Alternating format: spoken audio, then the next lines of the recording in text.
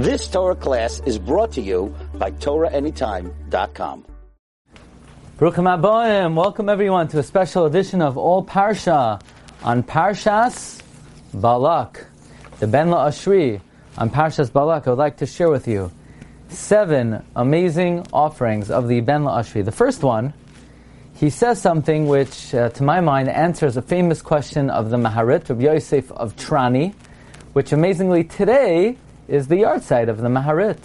The Maharit was the son of the Mabit, and before he was born, the Ramak named him. Rav Moshe Cordovero said his name would be Yosef, and the Alshich saw that when the Maharit was born in Sfas, that the whole room filled up, the whole home filled up with light. And the Maharit asks a very important question. The Maharit asks, the Rashi tells us on the words, Balak ben Sipar melech l'Moav ba'Esahi, that Balak was the king of Moav at that time, that really he was not worthy to be king. He was from the princes of Midian, and they made him king on an itinerant basis at that time, based on the advice of the Ziknei Midian.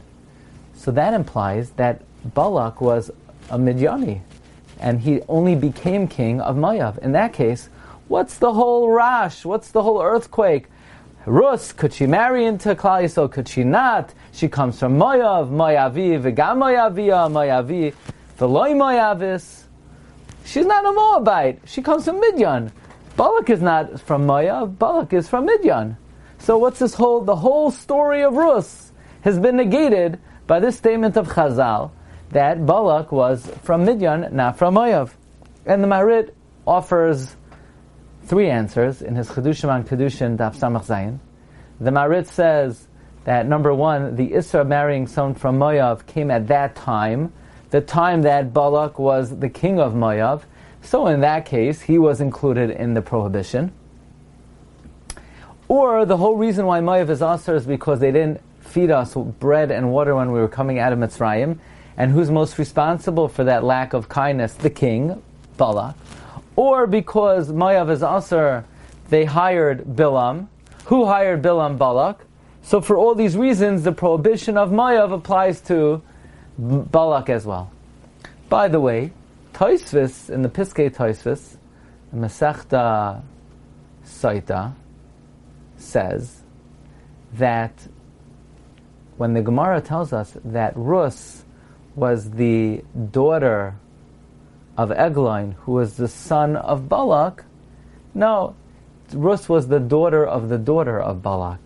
In that case, Balak had a son-in-law who was Moabite, and in that case, Rus was a Moabite. However, the Ben La'ashri says something straight up that would answer the Maharit's question. The Ben La'ashri says Balak was a Moabite, and therefore Rus was a Moabite. Rashi says that he was from Midian. Says the Ben La'ashri, I'll explain to you what that means. You know why he was a prince of Midian? Not because he was born in Midian, not because he came from Midian, but because Midian was the center of black magic in the whole world. Everyone would stream to Midian for their sorcery. Yisroi, who experimented with all religions, he was in Midian, and Bilam learned his sorcery in Midian, and that's where Balak went to learn sorcery. And he learned his sorcery over there, and he was very successful, and he became a prince, and then he became the king of Moab, but he was a Moabite. Now, what's very interesting, now according to that, that's an answer to the Maharit's question. Balak was a Moabite, even though he spent time in Midian, and therefore Rus was from Moab. The Ben La'ashri, a little bit later, he quotes the Arizal that Balak was a descendant of Yisroi, and Yisroi was from Midian. So maybe Balak had 2 elements to him. Maybe part of his background was he was from Yisroi as well, and maybe that is what allowed him to become a prince in Midian because of his lineage from Yisroi. Okay, that's the first offering of the Ben La'ashri, that in fact Balak was a Moabite and he only went to Midian to learn sorcery. Number 2, why is this week's Parsha named Parshas Balak? So the Ben La'ashri quotes the mayor of Parmishlan, who says, why shouldn't it be named after him? He was a Rasha. He says, and Rav Meir of Parmishlan says, al derech tzachos, in a light manner, that Chazal tell us, Amar Reb Shimon Bar Yochai, halacha biyadua, it is a well-established fact of life, Esav soine leYaakov, that Esav hates Yaakov. So it's a halacha that Goyim hate Jews. Now, why did Balak start up with us? We weren't going to harm him. He knew that he was protected. Hashem said, Al Tatzaras Mayav. You know why he started up with us? Because he was an Erlich Hagoy. He was following the halacha biyadua, Esav soine leYaakov. He was following that well-known halacha, and therefore he has a parsha named after him. Now, the Ben La'ashri says the secret of the power of the name Balak comes from the following. The Beis is the first letter of the Torah, the Lamed is the last letter of the Torah, and then the Kuf stands for Kedusha. So he has a name of holiness, but he wanted to corrupt it, and therefore he hires Bilam Lakoiv Oyevai to take the Beis, take the Lamed that's the end of the Torah, and put in the beginning, starting with the Lamed, followed by splitting the Beis and the Lamed with the Kuf, ending with the Beis. So he's flipping around the Beis and the Lamed, he's severing it with the Kuf, and he's taking the great Kedusha that was laden in his name, and ultimately, Kedusha did come out from him, and that is Mashiach and the Homachos Beis David, but he wanted to sever it, he wanted to cut it off and distort it. Okay, the third piece, the third offering, is a remez, and we don't exactly know what to do with it, but I think the remez in and of itself is of note. Namely, the gematria of Bilam, if you count the final mem as 600, the gematria of Bilam is 702, the same as the gematria of Shabbos, indicating that one of the points of attack, Bilam was coming to counteract the Kedusha of Shabbos. We could say it's also gematria Ben. If Nun is 700, Bilam was trying to be Oiker, the special relationship that we have with HaKadosh Baruch Hu, that we are Banim Lamakim. Well, now, also a timely remez, and this is timely because of this terrible, unfortunate tragedy that happened in Surfside, this earthquake of sorts, this collapse of a building.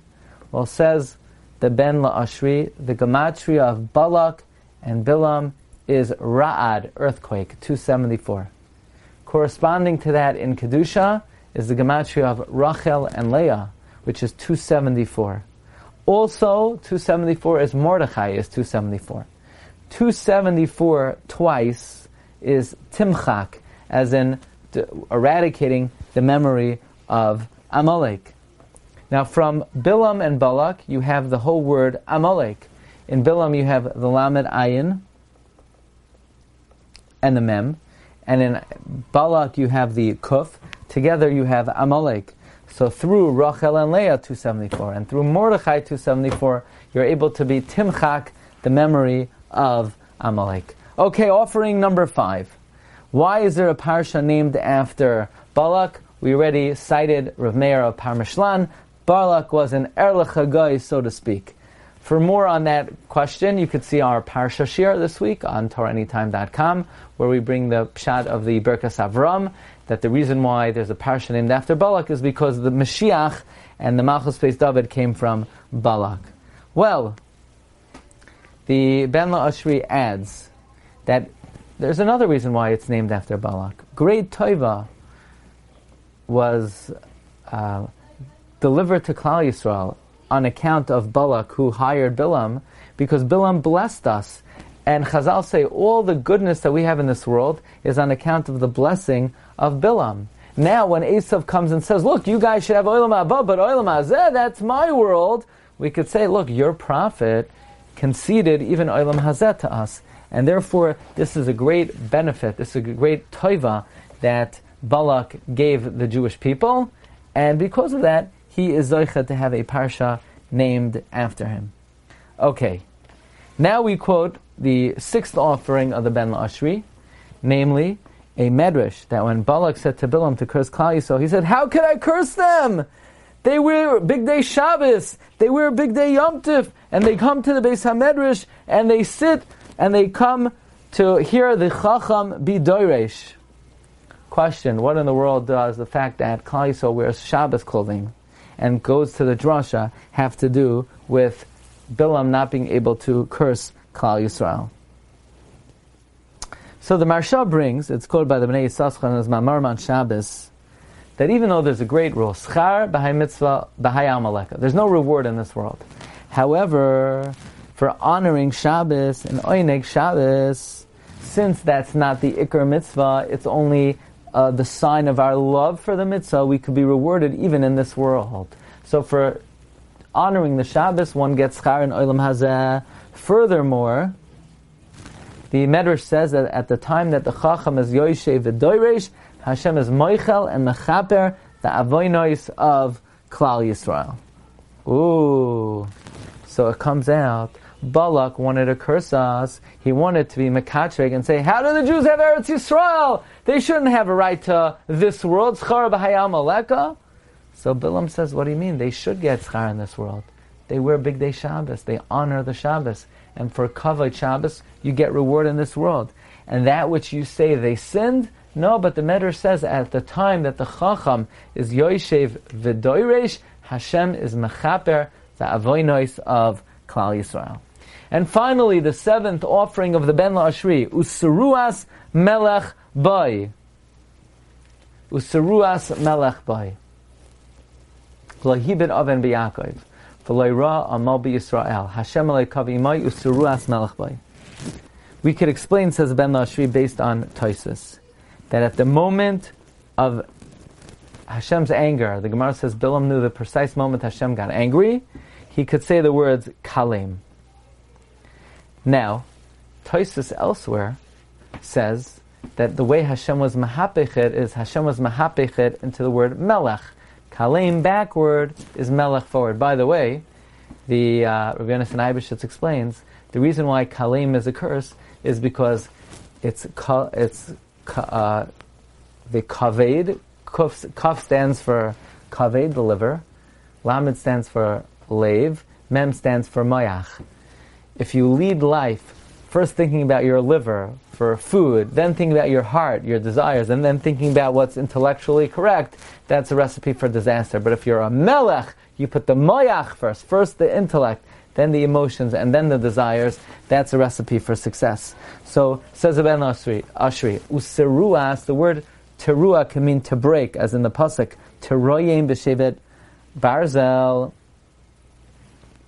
It can mean to break. Useruas, Bilam says, when I want to break them, you know what Hashem does with my word kalem, with which I could break them? Melech ba, he transforms it into melech, and instead of me cursing them, I end up blessing them. Okay, this is the 7 beautiful offerings of the tzaddik of Ra'anana, who vouchsafes that those who say over Divrei Torah in his name, he will bail you out of any trouble in this world and in the next world.